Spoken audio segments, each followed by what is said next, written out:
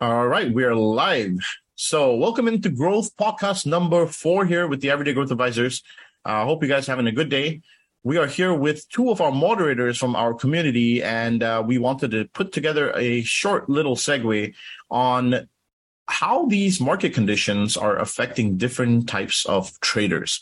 I wanted to kind of come together here today to talk about various different things. So, we're going to take it away. You guys want to say hi? Hey, everybody. I'm Peter. That's Peter, and we have Ivan as well. Hi, everybody. One is Ivan.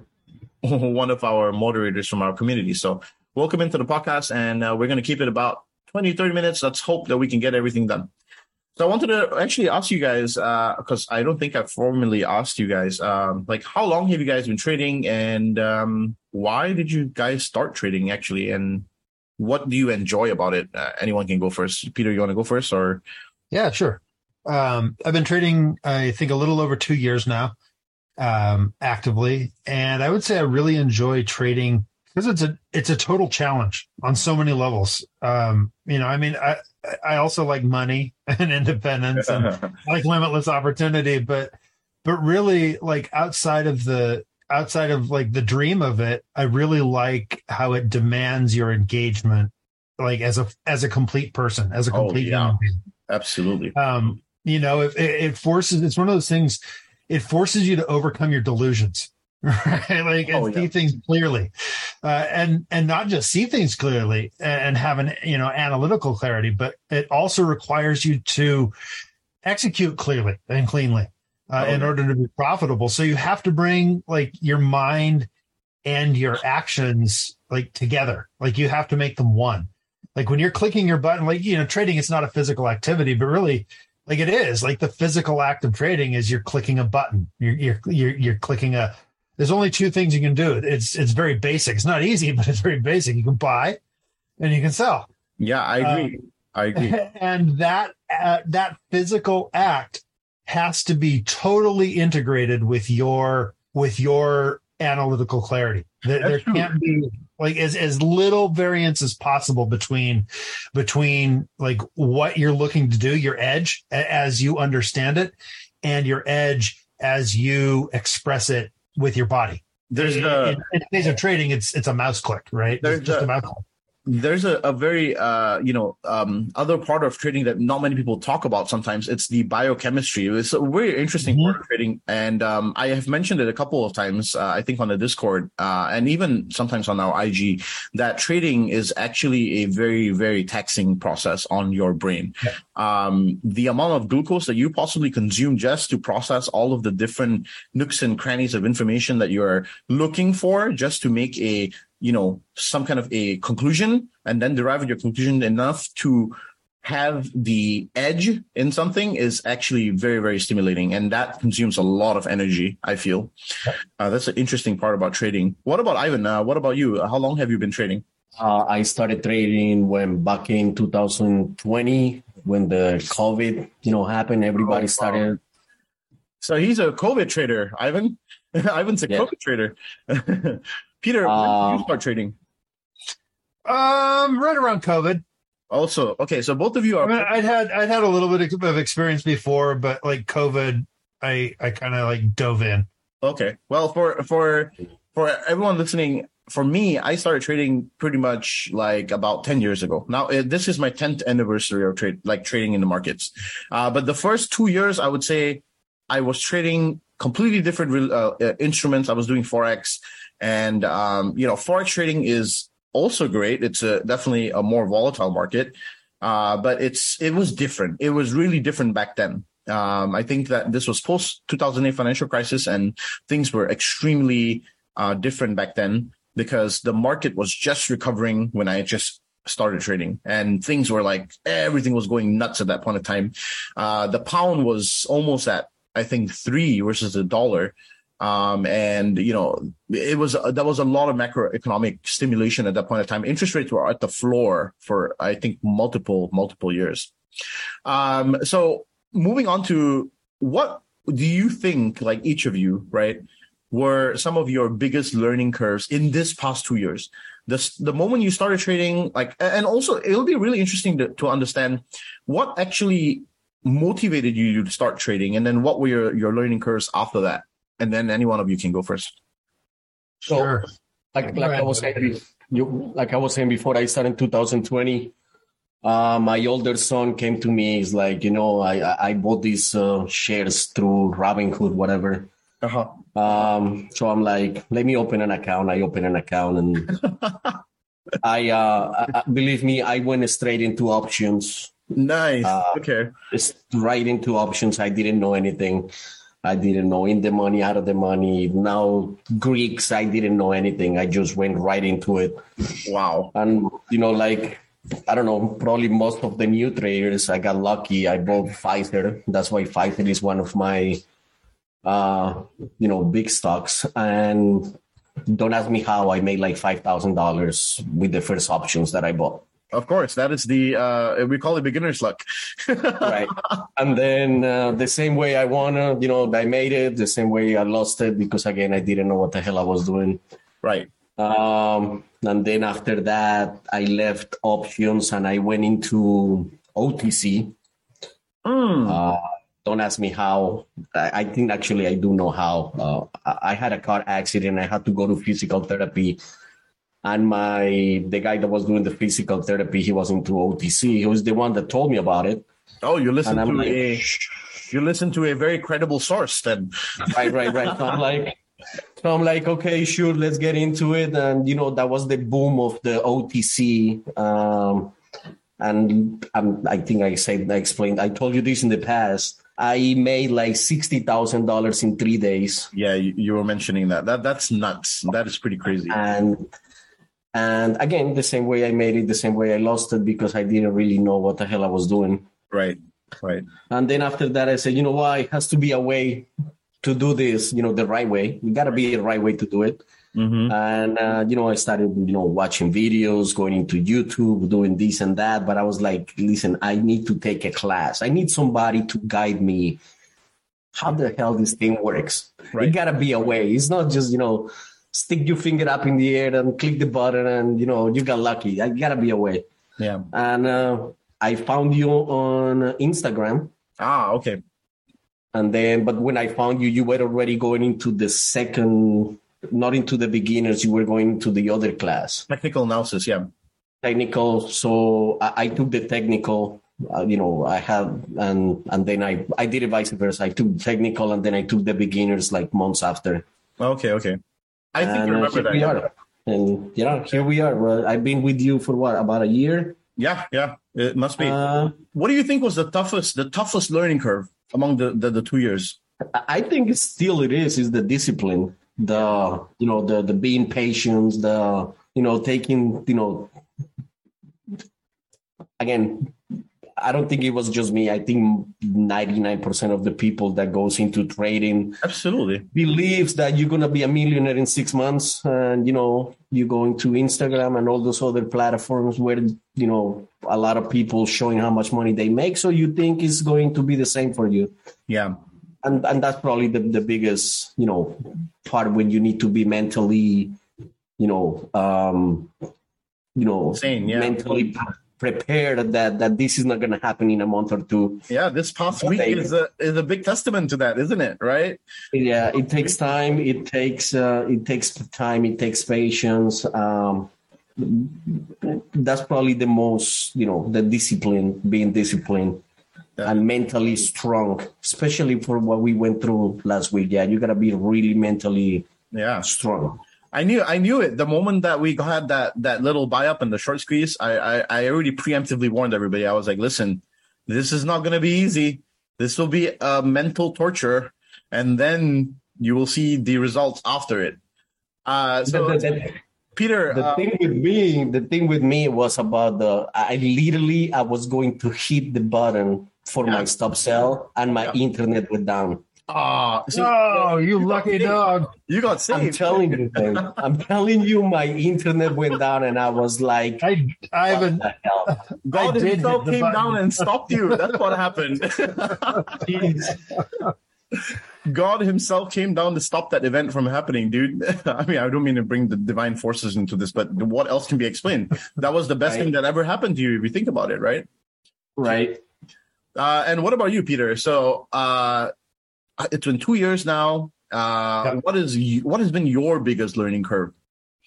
Oh man! Sorry, how did you find EGA anyway? I have never asked you this question. I don't think. So I started trading in 2020, very similar to Ivan. Like I made something like $5,000 or something off of UPS options on UPS for their earnings, and they beat earnings. Back when their revenue was surging from COVID, everybody mail ordering everything, and it's like, oh God, like this is for me. Like this is what I'm going to do. Mm-hmm. And like Ivan, I had my own ups and downs. It was actually pretty consistent for a while. And I found you because I wanted to deepen my knowledge. I found Option Swing. Then I took one of your classes. And then when you parted ways from Option Swing, I liked your style a lot. I liked you as a personality. I liked your approach to teaching and to, organizing information. So I decided to check out EGA, and I came over with you when you started that. Right. Took your intermediate class, took your TA class. And, I think for me, it took me a little while to catch up with myself. I think a lot of people hit their big guh moment in trading early on. I hit my big guh moment in January of this year, right? Like when the big trend changed, I just got rolled. Mm-hmm. I mean, I don't know how else to explain it. I just got mauled by the bear. Mm-hmm. And it was compounded. Like there were a lot of collateral things that came up in my life outside of trading that just put me under siege, mentally and psychologically. And early on, before all of that sank in, I think I was taking the anxiety that I started to feel about everything else going on in my life, and it was translating into trading behavior. Like, I'm going to make impulsive, high-risk decisions, presuming, stupidly, that they're going to go my way, and I'm going to catch the golden goose, right? I'm going to triple my trading account in 6 months. Or, these stupid expectations that people have when they get carried away with what leverage can do. And, options have tons of leverage built into them, right? Absolutely. And so, for me, I would say the biggest learning curve has been taming my own unruly psychology, taming emotional impulse control. You can learn technical analysis, you can have a macro thesis or whatever angle you want to take, but the relationship you have with yourself and your emotions and your biases and your beliefs and your money issues and your relationship issues and your self-esteem issues. And God, it's a can of worms. But all of those things, they're the things that you can't learn in a class on the internet. Absolutely. They're the things you can't learn in a textbook. They're the things YouTube won't teach you. They're the things you got to pay the iron price for, to use a Game of Thrones reference. It's like there's one way to learn, and it's the hard way. And it's harder for some people than others, depending on like where your mind is at when you start and what issues you have as a person to overcome. And so for me, that's been the biggest learning curve, is just like cleaning myself out from the inside. I agree. And giving myself clarity, letting my mud settle so that the water is clear. And you got to bring your lowest weaknesses up so they don't undermine your high level execution too much, right? Yeah. Your high level execution will absolutely 110% be blown up by your low level flaws. If you don't address it, your low level weaknesses will cost you your high level genius. Oh, yeah, definitely. And here's the funny thing, though. So I don't think that we have all three been on a call before. So the interesting thing here is you both went through individual paths in your own journey, but when you come together, you start to realize, hey, wait a minute, there are actually a lot of similarities here. You went on an individual path through your own journey, but there are a lot of other traders out there that are going through similar paths. This is definitely, something that we can attest to. I think that a lot of beginner traders and the traders that are in the market, I as I've mentioned before, I call them COVID traders who have come in 2020. They all are going through a similar path. And it's mainly a few things that really, really kill you. Like, okay, so what has been my biggest learning curve in trading, right? For me personally, I think it's bias issues. For me, it's always about bias issues. My deepest losses have always been caused by a deep sentiment bias that I have, and then being sometimes a stickler on that bias. Sometimes it turns around and goes in my way, and other times it just doesn't go my way, completely goes the opposite direction. And in late, like I want to say about 5 years ago, I have started to become a bit better at switching out of those biases. Like, okay, I'm going to leave my bias behind, pick up the new bias, run on the new path rather than sitting on the old path and brooding over why things are the way they are. People tend to ask themselves, why does the market do this to me personally? It's always a question of why me? Why is it that when I close a trade out, it reverses against me? Why is it that, when something that I do, the market maker tends to punish me? But actually, it's just all about timing and cadence of the market. And that's what I've seen. It tends to be the biggest mistake that people make in terms of learning curve. And you're right. One thing about what you said earlier, money issues, people that have money issues in life and then they start trading, it doesn't make it better. It amplifies those issues. It makes it so much worse. It's so much worse. Yeah, because when you're trading with little capital to begin with, your urge to prove yourself right and that degree becomes much higher. So or conversely, when you're trading with a lot of capital to begin with, your assumption is that the money will save you. Oh yeah, you have so much money that it'll work out. And that is every bit the weakness that insecurity because of too little capital causes. Every single bit is dangerous. Because of the OTC, I end up on another Discord that is only about OTC. And you guys will not believe the craziness that people does in the OTC world, man. Like I've seen guys, and I know guys that have put $250,000 into an OTC, like crazy stuff. Wow, like crazy stuff, dude. Like you say, I think to myself now that I know what I know. You know what I'm saying? Yeah, dude, the 250,000 would be much safer in if you go into a QQQ, SPY, whatever, it might go down, but it's going to go back up one day. Yeah. When you go into this OTC and put that kind of money, like I hear people saying that they literally sold their house and stuff like that. And I'm like, wow. Yeah, that's not like, I started playing with the stock market with the money that I knew I could afford to lose. Absolutely. That's the thing. I'm not risking, my house, my job, anything like that. But there is a lot of craziness out there that you will be amazed at. At the end of the day, the market is ruled by two king emotions, greed and fear. And that's what it boils down to. You're either on one side or the other. Sometimes you may be in the middle, but you will always swing between these two pendulums. It's definitely something that, is inevitable. So that's great insight. I mean, honestly, I've never dealt with OTC markets before, by the way. It's something that I have yet to even look at or even think about. You don't need to. You don't need to believe me. You're doing good. You don't need this, man. I would think so. I don't have any interest in that market. Okay, let's see here. What are some of the most common mistakes you guys have made till date? And okay, actually, you know what? Let's switch it on its end. Let's not talk about the bad anymore. Let's talk about some of the good too, right?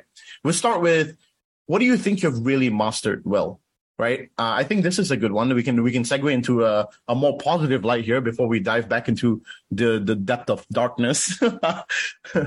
Maybe you want to start, Peter. What do you think has been something that you've been able to really master well in the past 2 years of trading? I don't know that I've really mastered anything. I'm very reluctant to make that claim, right? Okay. Because I'm almost superstitious about that sort of thing now. Like I've noticed there's a trend. You'll talk about something, it's why I don't talk about P&L, or why I'm reluctant to talk about P&L is you talk about it and then something in the universe decides you need a spanking. You get spanked. So I'm not going to say I've mastered anything. That being said, I've got a lot of inner fortitude now that I didn't have before. Okay. I'm not going to say like I don't have weak hands, but I know how to take a punch. Yeah. And that's not nothing, right? Like that's not nothing. Yeah. I've also gotten in the last year since I've just sort of had to regroup with everything, much better at just mechanical consistencies. Like look, like enter here, exit there. If it goes against you, just exit. Like don't cling to your bias. Yeah. That's something I really worked on a lot this year is, I started like only scalping. Like I wouldn't swing any trades. I wouldn't even take day trades. I would only scalp. I've had pretty strict parameters for that. And my main task has just been like the winning will take care of itself, but so will the losing if you don't stop it. So stop it when it goes against you. Like that was almost my single-minded focus is when you enter this trade, understand you're in it for 5 minutes, 10 minutes, maybe an hour if you catch a good run, but you're not in it all day. You're definitely not in it tomorrow. And you're definitely not in it with any fancy macro thesis that tells you what's going to happen over the next year, right? Like you're in it for a minute. And if it's not going your way, get out. It doesn't matter if you're wrong, but when you're wrong, get out of the way. Yeah. That's something you helped me with when we were talking about this earlier this year. You helped me put together a little framework to just like focus. I mean, my mind was blitzkrieged. I didn't know how to focus. I was just kind of reeling from everything. And it's like, look, just focus on this, like limit your risk. When like, don't be greedy with profits, be happy with 10%, be happy with 15%, be happy with 20%. And when it starts to go against you, like, don't even think, just cut. It doesn't matter. You don't have to be the only reason people get, I think with new traders too, like one of the main things new traders deal with is the insecurity that comes from not having any confidence that they know how to find the next opportunity. Oh yeah. So they see a setup that, it's just what they've been looking for. It's just right. And they get into it and then it doesn't go their way, but they cling to it because they don't have the inner conviction that there's another opportunity just around the corner. The market's nothing but opportunities. There are thousands of them, yeah.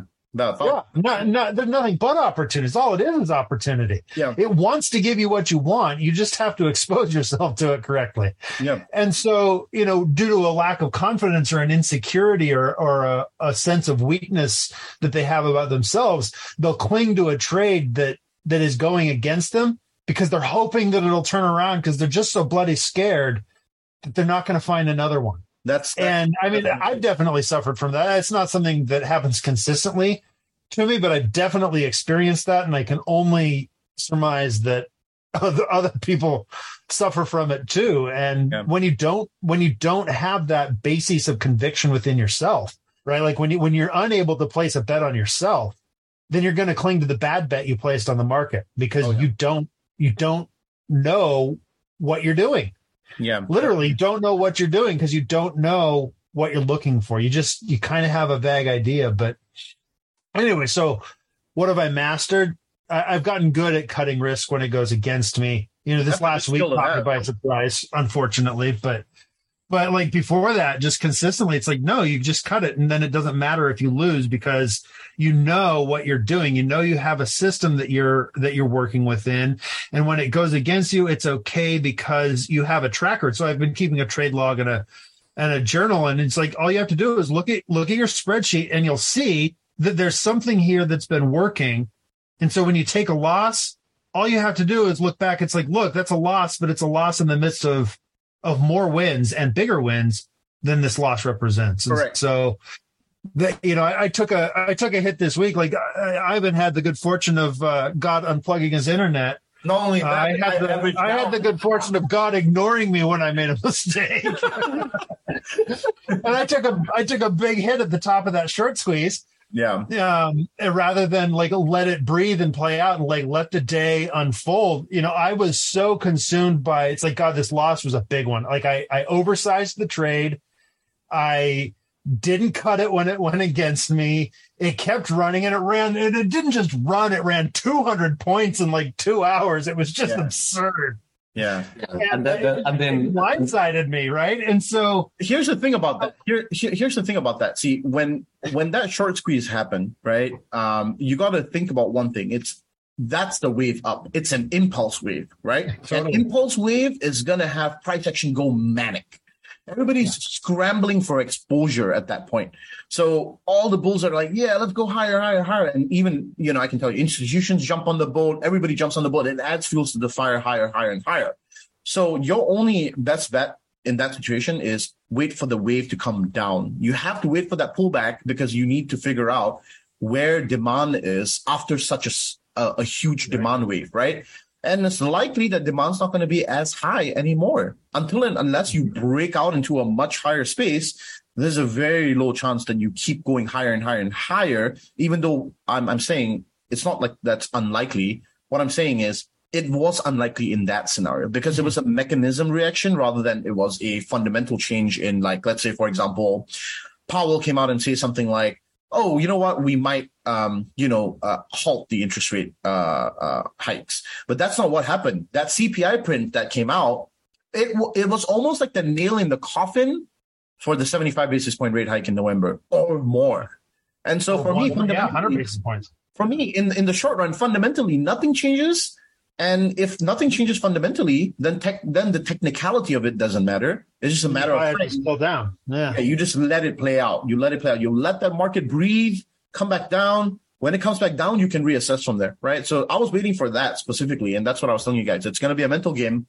That was what I was kind of giving you guys that direction. I wrote a big post about it on the trading floor too. I was like, hey, listen, this happened. Yes, you might feel like crap, but listen, this is, the one of the things about trading, you gotta have thick skin. You were talking about it earlier. Over the years as a trader, you start off and what happens is you become very trigger happy. So you see a move happen, you're immediately out. You see a move happen, a counter direction, you're in. And that kills your portfolio because you don't realize it, but you're chasing before the move happens. When you're in a trading scenario and you're chasing a wave either up or down, you're behind the move. So you're almost trying to catch a train that's moving. Now, it doesn't mean that that's a bad trade because you could still make some money on it. There is probably some excess return that you could squeeze out of that move. But what happens in those moments is you're setting yourself up for a bad discipline. And your idea is to always buy on the opposing trends rather than buying it on the positive trends. But your job is to figure out when the trend changes. That is the biggest analytical part about trading. It's figuring out, okay, when are we going from a downtrend to an uptrend? And that on Thursday was not a trend change because a trend change would require a higher high and a higher low and then a higher high again. So it was a technical squeeze. It was a technical squeeze. And that's the reason why I knew that we would come down the next day. I was very confident of it. And okay, I wasn't as confident as Ivan because Ivan was smart enough to average at the top, but I wanted to make sure that we are confirmed. And midway through, my thing was, and I think I mentioned it to you even before we opened on Friday, was 37.35 was a really big support in the previous wave. So to me, 37.35 was going to be a big resistance now. That's right. So I was like, if we hit 37.35 hard and we, rejected hard, I say, I'm going to average there. Yeah. And that's what I did. I gave it a shot. Sometimes you're not supposed to do that. I know that. No, I mean, it could work out either way, but you think about it. Even you double your risk there, you are now creating yourself a pivot point where you can manage your risk pretty easily. So that it wasn't a bad move, trust me. I think that it was a smart move because when the market came down, you got into profits much quicker. That's what happens when you average down. For me, I managed to average down and make just a few $100 loss in that trade. And I was more than happy being 70% down from that short squeeze and then coming down to 5% loss. That was a great, great day, right? I thought I was never going to see that money. In fact, I thought the small account was going to start back from $5,000. And I was like, I was ready to accept that too, because that's what I bet on, right? But sorry, we're kind of branching out to different things now. I wanted to go back to the main topic of what we were talking about, which was what was something that you mastered really well, Ivan, in the past 2 years? The technical analysis, definitely the learning how to properly read a chart, identify when you are in on an uptrend, on a downtrend, where your pivots are. And like Peter said before, yeah, mentally as well. I'm not going for the 100 or 200% trades anymore. I'll take my 20%. Yeah. Scale out and set my stop loss. And, if it went higher, happy. And if it didn't, then, well, it is what it is. That's the name of it. That's the name of the game. That is literally it. And I keep telling this to new traders because that is the biggest conundrum. It's when you get to 25%, 35%, 40%, and it's running and keeps running, and you see those green candlesticks, that is the moment your greed sets in. You have to be hypersensitive to those conditions. It's whenever you see something's going, like your profits are really, really starting to build up, that's the moment you have to take a step back and be like, okay, there's something going on here that I need to be I don't not get carried away with. And you have to be super disciplined at that moment and be like, okay, this is where I need to take a step back, take something off the table, let the rest of it ride. That's exactly, how I would do it too. And I think that's pretty much all of our teaching in EGA anyway. Our curriculum is built around that. It's take some of the profits off, stop looking for unrealistic expectations of 100% every day, because that's not going to happen. And you think about 20% of your portfolio compounded every week. Let's say you only played one trade a week and you took 20% on that trade every week.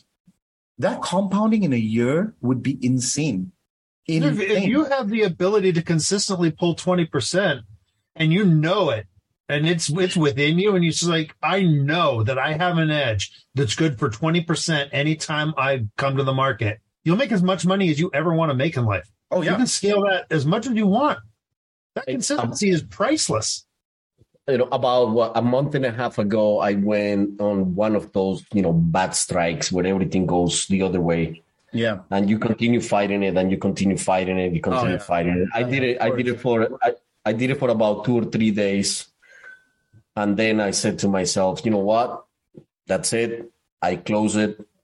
I close my brokerage account. Yeah. I continue watching the charts and everything every day, go joining the Discord with you guys. But I wasn't trading. And I said to myself, I'm going to take a couple days off. Yeah. And then the weekend came over the weekend, I sat down, I rewatched the videos again from a year ago. And I came on Monday fresh and I started again. And, like I say to you guys, I literally turned 3K into like 28K in 2.5 weeks. That is nuts. And that congratulations to you, by the way, first of all. That requires a lot of discipline. And I can tell you that, especially since you're taking a new path and you're on this new discipline level, I think that from here, the sky is the limit, quite literally. So let's go into another part of this podcast where we talk about if you could go back in time, right? Back to the 2 years where you first started trading and tell yourself a piece of advice, like you could go back in time and tell yourself just one thing, a piece of advice to yourself in the past. What would that be? Find a mentor. Yeah, that is pretty true. Honestly, I didn't have a mentor, but I had, a couple of friends who were, like-minded, and we started at the same time. But if I had a mentor, it would have been much easier. I am self-taught, fully 100% self-taught. But then again, don't forget, I have a background in bachelor's in finance, master's in finance. So I had a very good grip on, financial markets to begin with. And I was very interested already. I was hyper curious when I first started trading. And it's not like I'm not now. You require yourself to be hyper curious in this profession. You have to know everything about anything. And the smallest piece of information will convey the biggest move, actually, sometimes. It could be the smallest thing people are missing out on.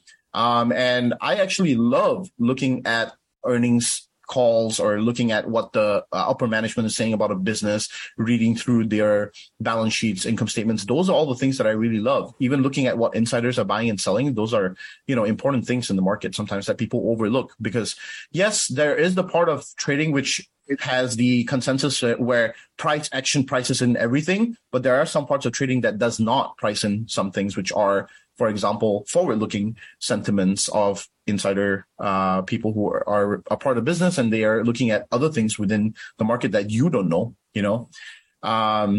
But yeah, if that's a good one. Find a mentor is a good one. And if I could go back in the past and tell myself a piece of advice, it would be patient. Like patience is one of the most important skills being a trader, because that's what 90% of your trading life is going to be like. You might go through an entire week, 5 days of trading. 4 days might be literally waiting around, waiting for the right setup to form. And then on the one day, you make all the money for the week because you waited that long and you didn't jump in and out 1,000 times, and you didn't, tell yourself like, oh man, there's opportunity here and here and here. But then you didn't wait for everything to align. I always call it like you got to wait for that golden moment when everything is aligned nicely.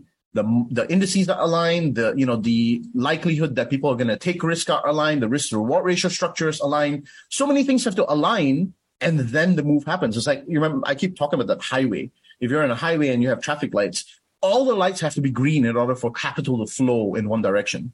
And if you have non-directional moves, then you're just going to chop in between. So I always say patience is the most important thing. What about you, Peter? To put it very succinctly, slow down. Yeah, that's slow down. Like, just calm down. This is a process that you'll refine over time. It's not a thing you'll do in a year. And you're not using a hammer to pound a single nail. You're trying to thread 10,000 needles. Oh, right? yeah. It's different. Your task is not to hammer a brokerage account to the moon in a year. Your task is to find something consistent about your ability to engage with the market and figure out how to capitalize it. Oh, yeah. Consistent. Yeah. And then you get to go to the moon. Right. Yeah, but you're not going to force it. You're not going to the roulette table, right? Like, you're definitely not going to assert yourself against the market. You're not going to sell it. You're not going to harangue it. You're not going to manipulate it. You're not going to force it to do what you want it to do. So, like, just slow down and that's true, and refine your process. This is one of the things that I am currently changing in the new version of EGA that's going to be coming out in a month or so, like maybe a month and a half or so.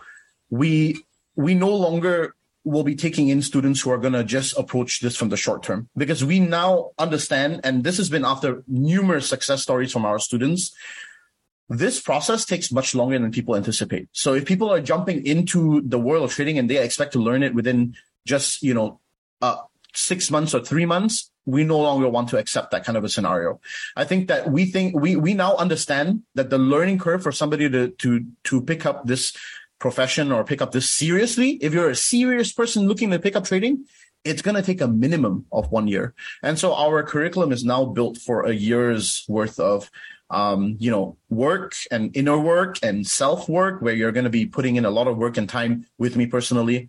That's something that I'm changing within our curriculum, because last time you could do beginner technical analysis course. That would probably take you maybe, a month or two, or maybe 3 months. And then you hop on the Discord for about 2 months, which is a total of about, let's say, 5 to 6 months.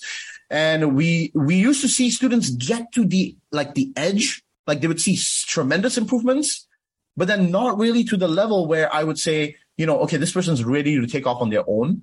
So we need them to commit a year now, because a year is a good amount of time where you'll see a decent market cycle, especially if you think about just this year. This year has been insane, right? We had almost pretty much from peak high, and now we're going to a low, which is actually pretty crazy. So I think that's a very good point. But going on the same topic, how have both of your journeys in EGA been so far? Just in a nutshell, literally less than 3 sentences. How has your journey in EGA been so far? Because I'm truly not trying to plug EGA here. I just want to know, what your opinion was based on what you've gone through with us so far. I'll give you an answer. Yeah. It has cut through the loneliness inherent to trading. Trading can be a profoundly lonely activity. It's not always respected by people out in the world at large. They don't take it seriously, or they don't view you as doing something real. And so EGA, obviously there's the education aspect of it. And it's also, it's funny to cut jokes with people and have the humorous side of it, but there is just kind of something nice about having a seriously minded community of people who are all kind of working through the same problems and trying to achieve the same outcomes for themselves in their own, as it is unique for each individual, right? Like many paths to the same desired destination. And so that's been really, at times that's been very, very nice, right? Because you're wrestling with a problem and it's like, oh, well, there's somebody that I can check in with. Having a mentor, like Ivan said, is important because like, well, maybe somebody's been through this before. They have some perspective that can help unstick me, or maybe there's something I can do that'll just wiggle me loose and help me get to that next breakthrough myself. And so, I mean, the education's great. The social aspect is great, but really the professional community, I guess, for lack, to call it that, the professional community is nice because we don't work in big banks and we're not institutional traders and we're not on some desk at a place in New York. We're just people with our laptops at home, mostly, I think, or in an office doing something else somewhere. There's not a lot of community offline for a lot of us, I think. What about you, Ivan? Oh, that's EGA. No, listen, I'm so glad I found EGA again. I found you on the internet, and the EGA totally changed the game. It totally changed the game for me. Like I said it from the beginning, the bad experiences that I had, probably I could say 80-90% of the people have been like, I'm done with this. This is not for me. I'm done. Yeah. I was like, no, I gotta figure it out. I found you, and it's like Peter said, it's really good to be able to go to every day in the morning, sit down and be able to talk to somebody that is in the same page with you. Yeah. And we are looking for the same goal, and again, last 3-4 weeks, we've been all like in sync, and, we did a beautiful job. Insane. This past 2 months have been insane. Yeah. Right. We did. So it's really nice. And EGA is been a game changer for me. It's been a game changer. I'm honestly really, really happy to hear that. I've been working really hard to build this community into something that is, that has a piece for everybody. And I think more importantly, for us to be a, community built on integrity, respect, and just, not have a lot of noise. The noise is what really kills it in many other communities. And obviously, I'm not going to say which communities or what, because I think that everybody has their own edge. But I think the most important thing that we aim and strive to do is not throw you and make you reliant on this, the ideas that we throw out. It's more like, hey, listen, this is what I'm thinking, why I'm thinking it. This is the way I think it's going to play out. Watch it play out with me and see how it goes. And, this is how we're going to capitalize on this move. And majority of the time, about 70-80% of the time, it does, which is a beautiful part. So let's move into the meat and bones of this convo right now, because I think, there's a lot of things to talk about. With regards to at least the macroeconomic climate, monetary policy, fiscal policy, I think that we're in very unprecedented times right now. We have midterm elections coming up, which, is going to be, obviously, I want to stay away from the politics in this, but it's going to be a very tough election for the U.S., or especially for Democrats to win because of where the economy is. And then the Federal Reserve has its work cut out for itself big time, because they've been trying to implement tightening of monetary policy, but then it's failing. And the bond market accurately sniffed this out. I spoke about this almost, I want to say now, coming to 6 to 8 months prior, when the bond market started selling off. I started, alerting you guys on how, the bond market is now performing in an inverse relation. The interesting thing is quantitative tightening is supposed to stop or pause at the end of this month, but then the Fed is likely to, raise interest rates again and then continue QT probably in the next Fed meeting. So the Fed really has a delicate balance here, and it's no longer a question about hard or soft landing. We are going to land hard.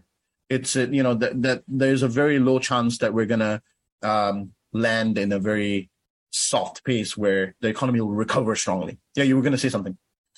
So, before, when you say about EGA, this is probably the best part about EGA is that, You just don't go there, sit down, wait for somebody to give you a signal, buy this, sell that. You have taught us the back end of why things work the way they work. Oh, yeah. You know, how the economy works, how, you know, if the bonds go down, what's going to happen to equities. And I know there are plenty other discourse out there that you do not get any of that. You just, get you buy here, you sell there, you make money, you go home and you're happy. But what are you actually learning? Maybe you get a chart or two, you know. So you're not learning anything. And those people operate on the consensus that price action is the most efficient form of information, which is not untrue. However, when markets get irrational, this is how, new traders get misled. Because obviously there's a theory. This was purported by. Sorry, I'm going to go a bit geek and nerdy here for a second. But this was purported by Robert Shiller and Amos Tversky, who were two Nobel Prize winners. And then you have Eugene Fama, who also popularized this theory, which is the efficient markets hypothesis, where they won a Nobel Prize just observing that price action is king. In other words, the price of a stock or a price of a financial security prices in all of the future possibilities of what it's likely to happen. However, the thing is that works in the market where things are stable. In an unstable market, which we are currently, for example, monetary policy is going to be very erratic. The Fed is literally going backwards on the monetary policy that it once laid out when the COVID situation happened. And so we're going in reverse now. Where we are literally backtracking all the way back to before that, and we're likely to go even past that. And a lot of this, as I mentioned, is not going to actually unwind itself until the zero COVID policy in China gets fixed. This is something that people are overlooking massively.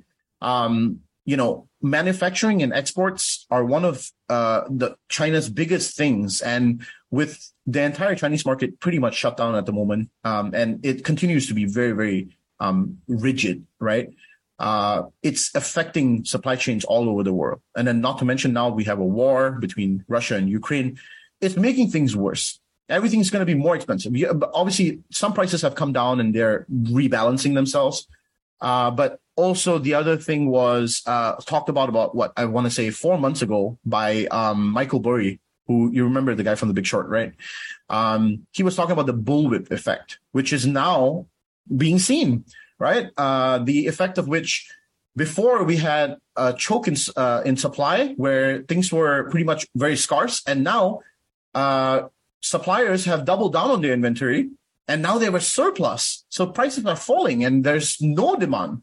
So everything in the market where it was last year is now reversing in the complete opposite direction. Almost like how you would go from fear to greed. The same thing is happening in the markets in terms of macroeconomic climate. It's really interesting stuff that's going on right now. But this is all going to lead to a very tough recovery in the market, in my opinion. Recession is obviously going to happen already. That's, inevitable at this point. The question is, how painful is it going to be? How long is it going to be? Those are obviously questions we're not going to have answers to. The U.S. market is, historically been a very robust market, though. The job market has been robust. Even the economy has been robust. I think that, we have the likelihood to recover, but it's just how long are we going to take to recover? And then you also have, the fact that now there are a lot of other things changing, which are, for example, the energy crisis. And I personally, I'm going to tell you, I think that we're going to move from an inflation crisis to an energy crisis in the near, probably 2 years or so, because of what is going on globally. I spoke about this, I think, very briefly 1 or 2 weeks ago, where we just recently found out about OPEC's cut in terms of the oil supply.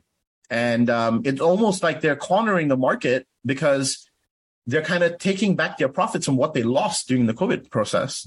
And all that margin where they pretty much slimmed themselves down to, now they understand that with such tightening policies and monetary policy in the US, these oil companies can't borrow cheap, abundant capital to dig up additional wells and make up for that supply. So it's a very much so a squeeze in the energy crisis right now as well.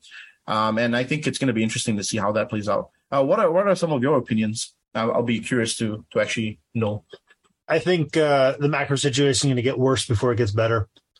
For a lot of the reasons you said, I mean, COVID stress tested globalism, our globalist economy in a pretty big way. We saw a lot of things that were too fragile to withstand it.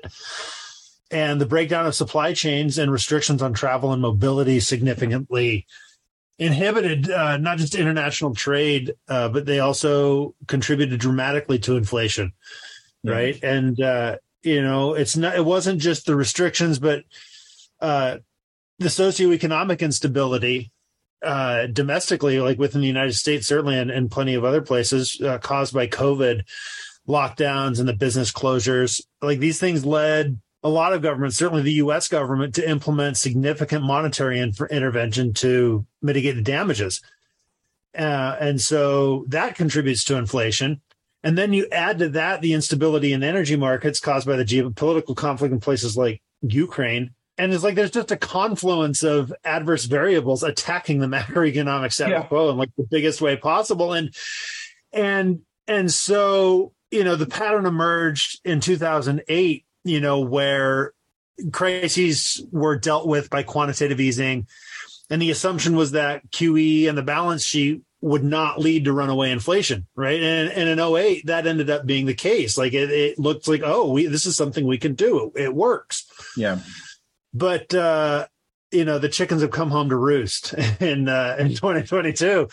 And now the Fed has to try and unwind, this unprecedented liquidity manipulation, with its old fashioned tools of interest rates and QT. It's like, what rates are necessary to tame like the highly accelerated multi-trillion-dollar liquidity injection that we've seen in the last year? Like, I mean, how high? It's like they say, inflation's at a 40-year high. Yeah, but 40 years ago, they didn't put trillions of dollars into the market in like 2 years.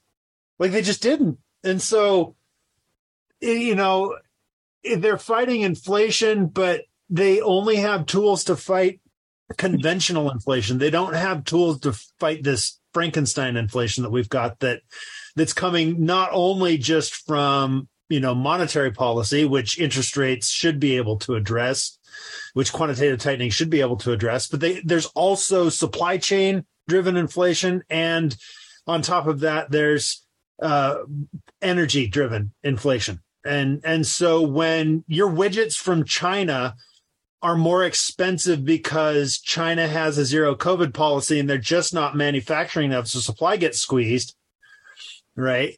And those widgets from China that are already more expensive are made more expensive because Russia's attacking Ukraine and OPEC is cutting production and oil's more expensive, come to the United States, and then they're marketed at an increased price because of monetary inflation in an environment where wages aren't rising and the purchasing power of regular people isn't it's like, what do you expect that an interest rate can do to that? Yeah. It can't do anything. Here's the thing. Of course it's going to land hard. It's going to land so hard our ears will ring for a decade. This is the interesting thing. Sorry, just give me 1 second. I want to make a very important point here because the Fed has taken the framework of a Keynesian economic policy for a long time, and now they've moved into MMT, which is modern monetary theory, for I want to say for a good part of the last decade, they're using old tools to solve new problems. This is kind of where the problem lies. It's, we have a traditional framework of where a fiat currency is manipulated. And, the old school of thought is let's spend our way out of this hole, which is print money at the rate where, you can have a higher growth rate in the economy. And then hopefully the problem solves itself. But that would have worked in the past. Now, it doesn't work. Why? Because you have just a adverse geopolitical conflict. And at the same time, you have parts of the world that have now come together to corner the United States of America. It's really literally, as Ray Dalio puts it, there is a changing tide that's going on, a changing world order, so to speak, which a lot of people spoke about in the previous. And honestly, people were thinking, oh man, this is just a conspiracy and blah, blah, blah. No, actually, it's been in the works for a while. The changing world order, I'm not saying it's a conspiracy. What I'm saying is the U.S. has been at the forefront of the reserve currency system for a while. And that's what really held the world together. Even in terms of, think about the petrodollar, where everything purchased was backed by the dollar, and reserve currencies around the world were using the dollar, parking in the dollar. And now you see a massive a problem there, because the system is so intricately connected that every single piece that moves is affecting another piece. That's what the issue is. And now you have, like, openly stated, like, are the U.S.'s most significant counterparties, right? Like China in particular, they're openly against the dollar remaining the reserve currency. I mean, they're not concealing it. It's not like, oh, well, we might want to get away from this at some point. No, they're actively, hyper aggressively implementing policies to get them off the dollar. Oh, yeah. But they do not want the because dollar. They're scared. They're scared. They literally do not have faith in it anymore.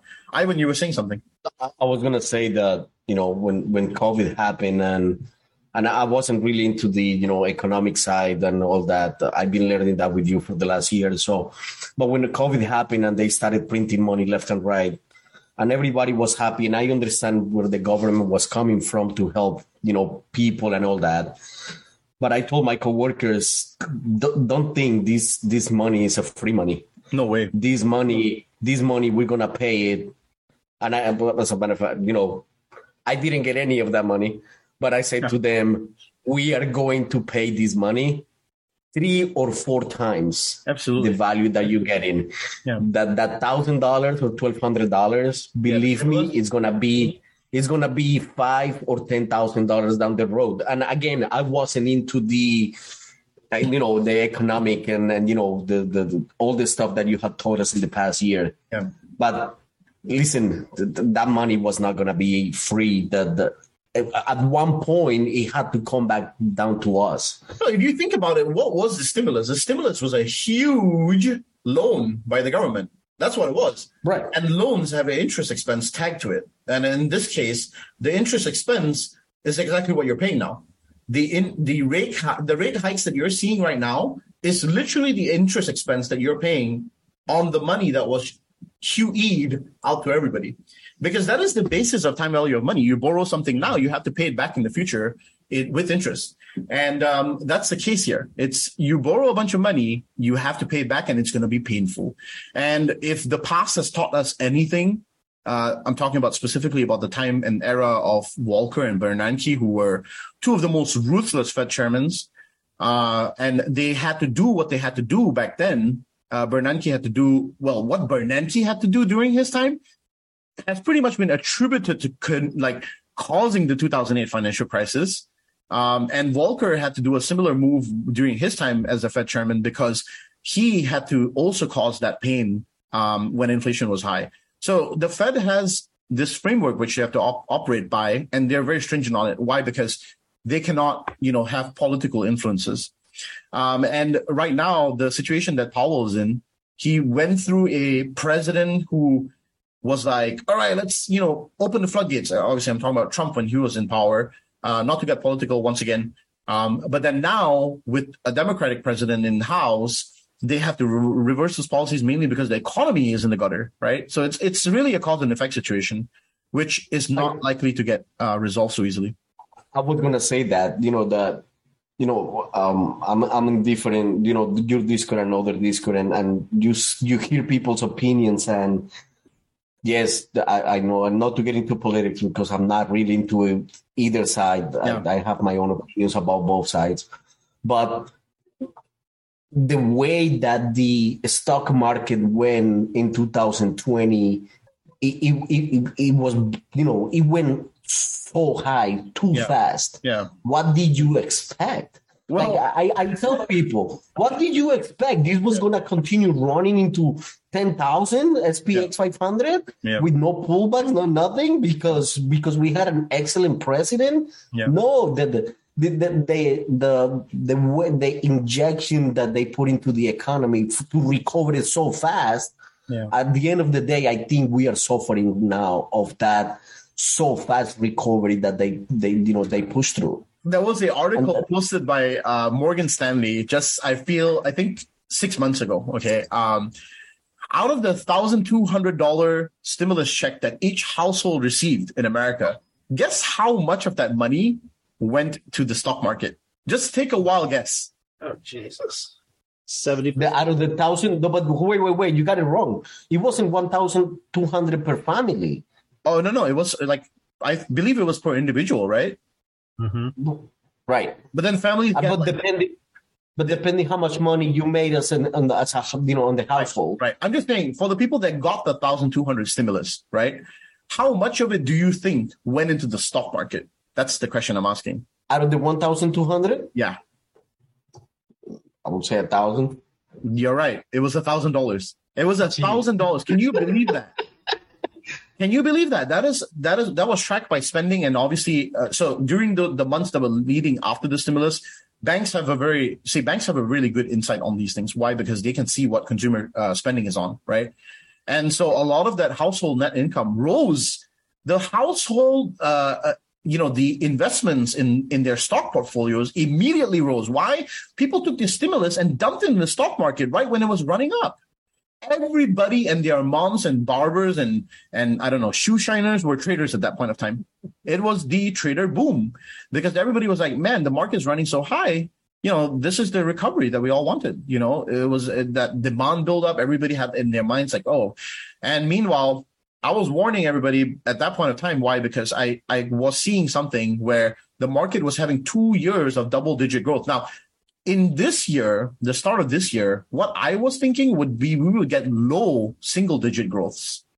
That was I was thinking. I was thinking, okay, maybe we taper off a little bit, and then next year, 2023 was the year where we would come into a negative.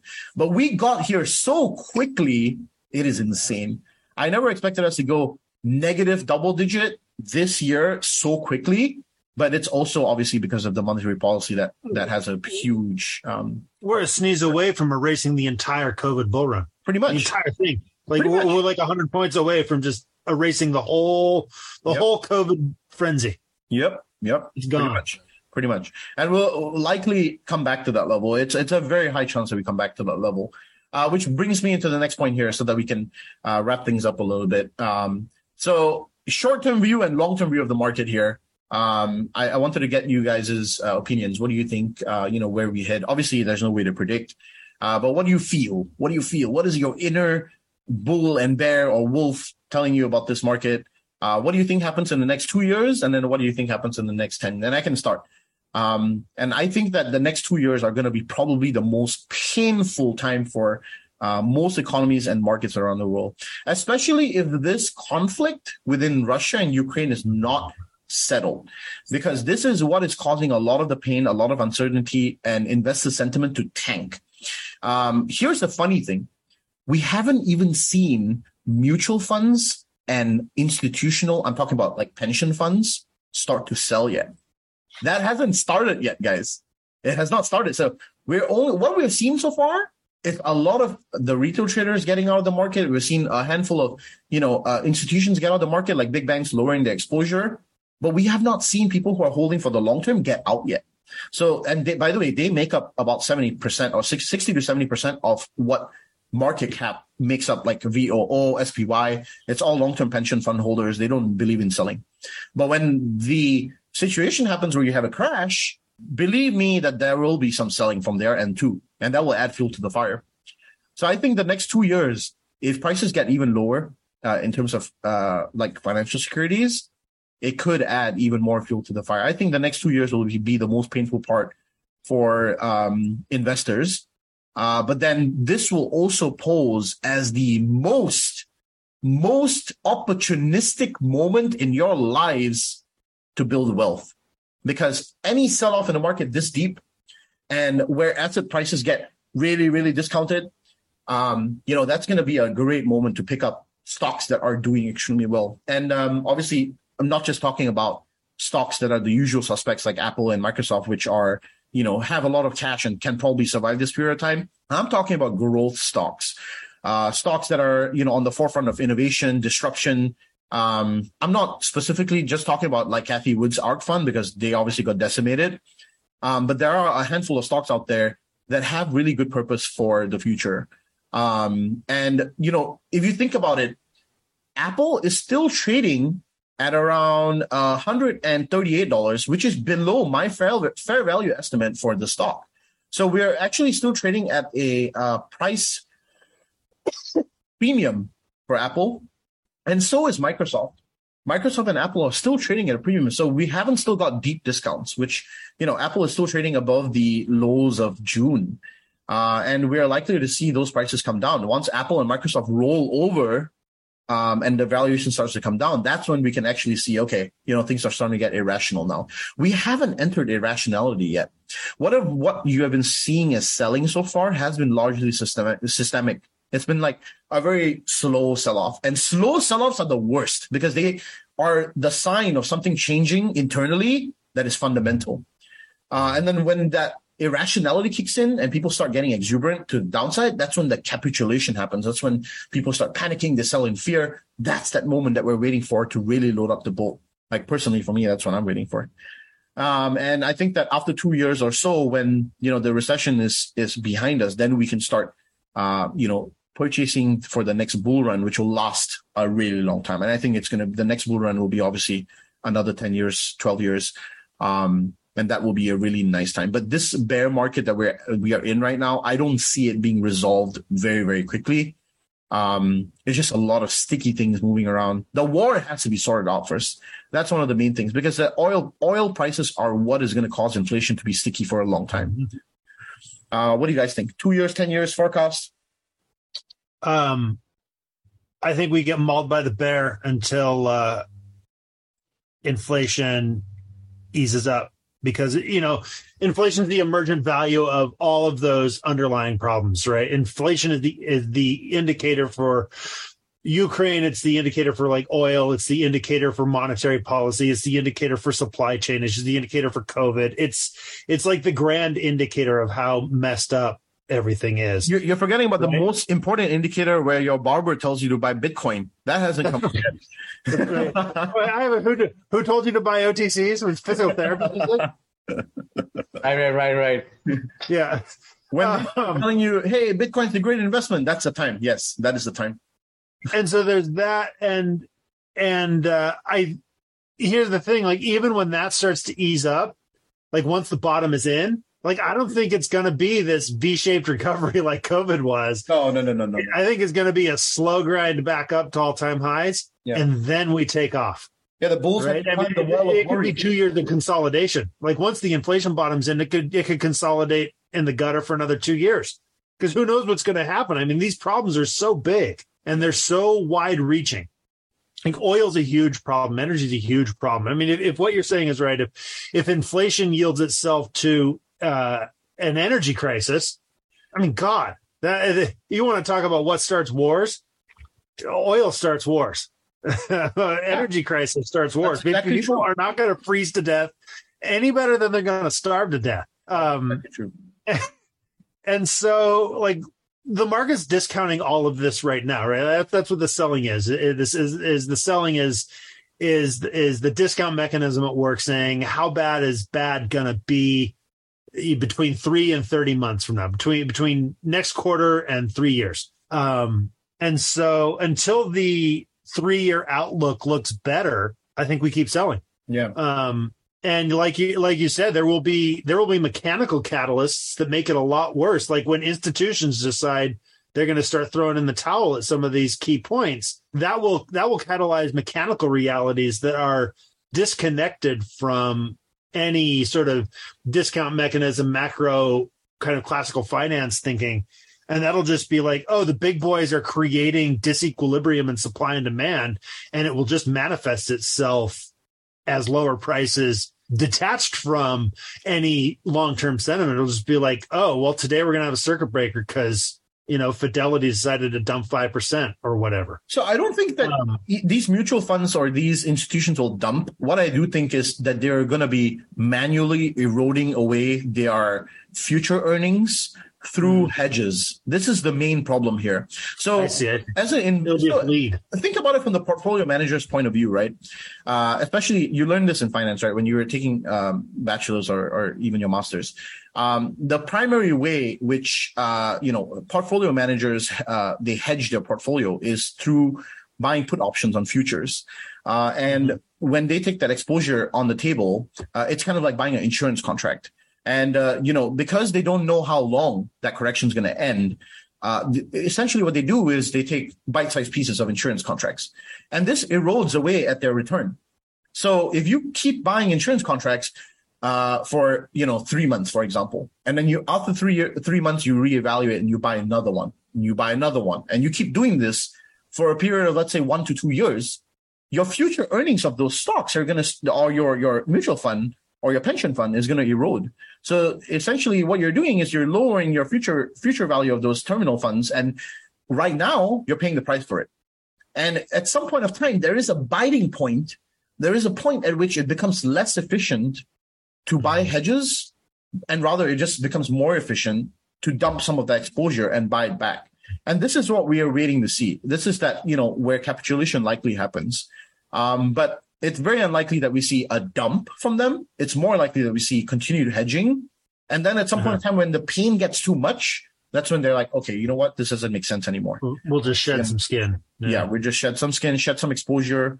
And because remember, some of these funds are leveraged too, right? Well, an interesting play into that too, right? Like these mutual funds, these pension funds, these are the vessels of retirement assets in the United States. Exactly. And right now, like we have the largest generational cohort in history, the boomers, the largest generation we've ever had, are all like retiring or getting ready to retire. Yeah. And the value of their retirement asset, so here's the thing, this perfect storm, right? They're facing the constraints of fixed income phase of life, right? Yeah. Like the retirement is a fixed income based on the value of the assets they've accumulated in their working lives. That's right.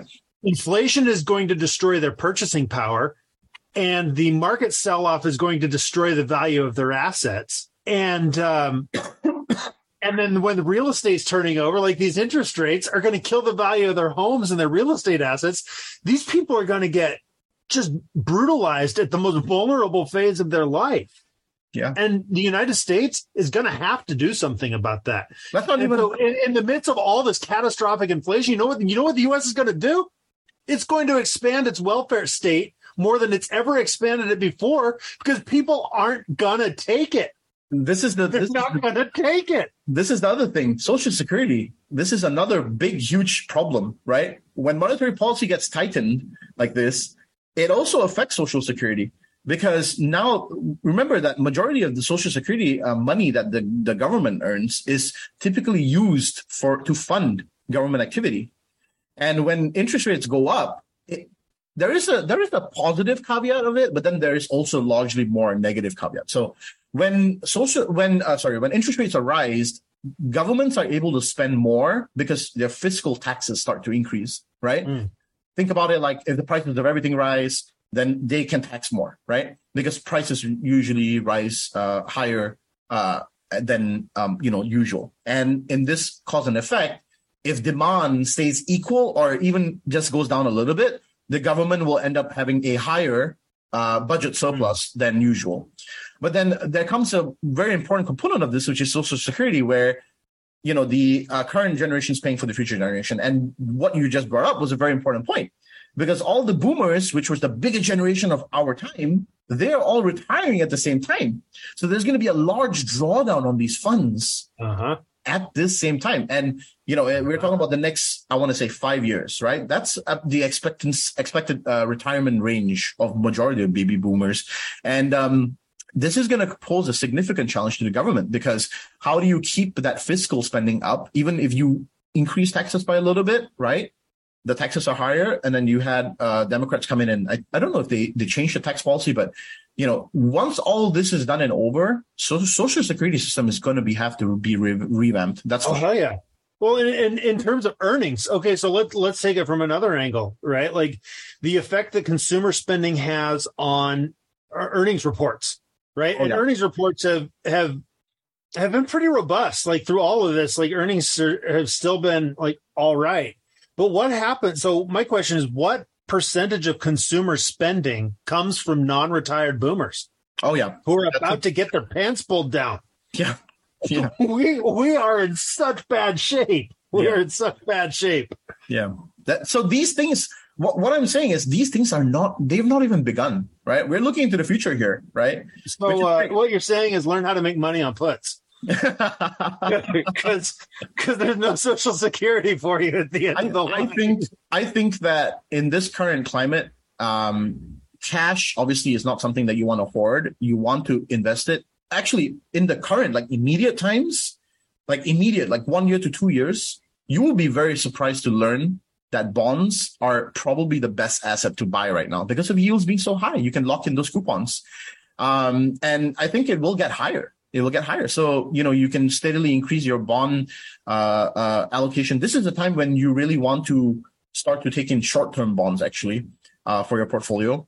And buying, maybe an ETF, short-term ETF would be a good idea, and then holding some of that for excess return. Obviously, now the time for that is over. Like we're starting to see the bond market fall off a cliff at this point. But locking in those yields at this price is a really good idea because the coupon payments are going to be with you for the next 1 to 2 years. And so, getting that elevated coupon payments on those bonds are an interesting dynamic of how you can generate some excess capital right now. Apart from that, equities look like, unless you buy the cream of the crop, you're probably looking at a lot of pain for all your growth portfolios. And emerging markets too, going through a lot of pain because monetary policy is tightening not just in America. And as I like to always say, when America catches a flu, then the whole world catches a flu. So monetary policy is very interlinked.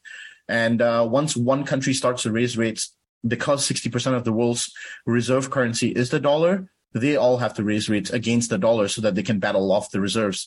Otherwise, your currency is going to go to shit. So very, very interesting stuff that's going to happen in the next 1 to 2 years.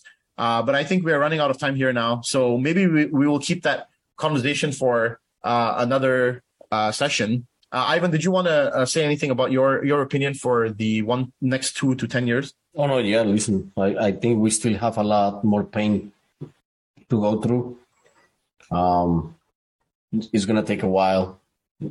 It's not going to happen, from one day to the other. There's too many different problems that we're going through. Yeah. And to get all those problems fixed at the same time is not going to happen. That too, during the year, when there's elections, that's a huge problem. Right. So, the war, the dollar going through almost all-time high. Yeah, we're almost there. There's too many different things right now, and it's gonna take a while. Like you said before, I think another year and a half, 2 years, where we could start seeing at least a relief on these whole issues that we're going through. Yeah, I think so too. Or how do we know? Maybe there's one thing. There is one thing that I do have to say about this, that a lot of people complain about the stock market, this and that, bear market. I see it the other way. And for us that we are day traders, if we can learn how to trade during a bear market, in a bull market should be a walk in the park. Oh, yeah, absolutely. Absolutely. Yeah. The bear markets are the ones which are really tough because it's really mental warfare. That's the thing. You're kind of fighting with yourself. But who knows? Maybe because we all came to the same conclusion that this is going to take a longer time to recover. Maybe the market recovers next year. Who knows? I'm just kidding. Maybe happens after. But hey, it was great having you guys on this podcast today, and I truly appreciate you taking your time out. We'll definitely hold another one soon. And if you're listening in, drop a comment below on what you think. What do you think is going to happen in the next 2 to 10 years in this market? Give us your opinions. We'd love to hear back. Drop them in the comments, and we'll see you on the next one here. Thanks for tuning in, and peace out. You guys want to say bye? See you guys. Bye, guys. Take care. All right.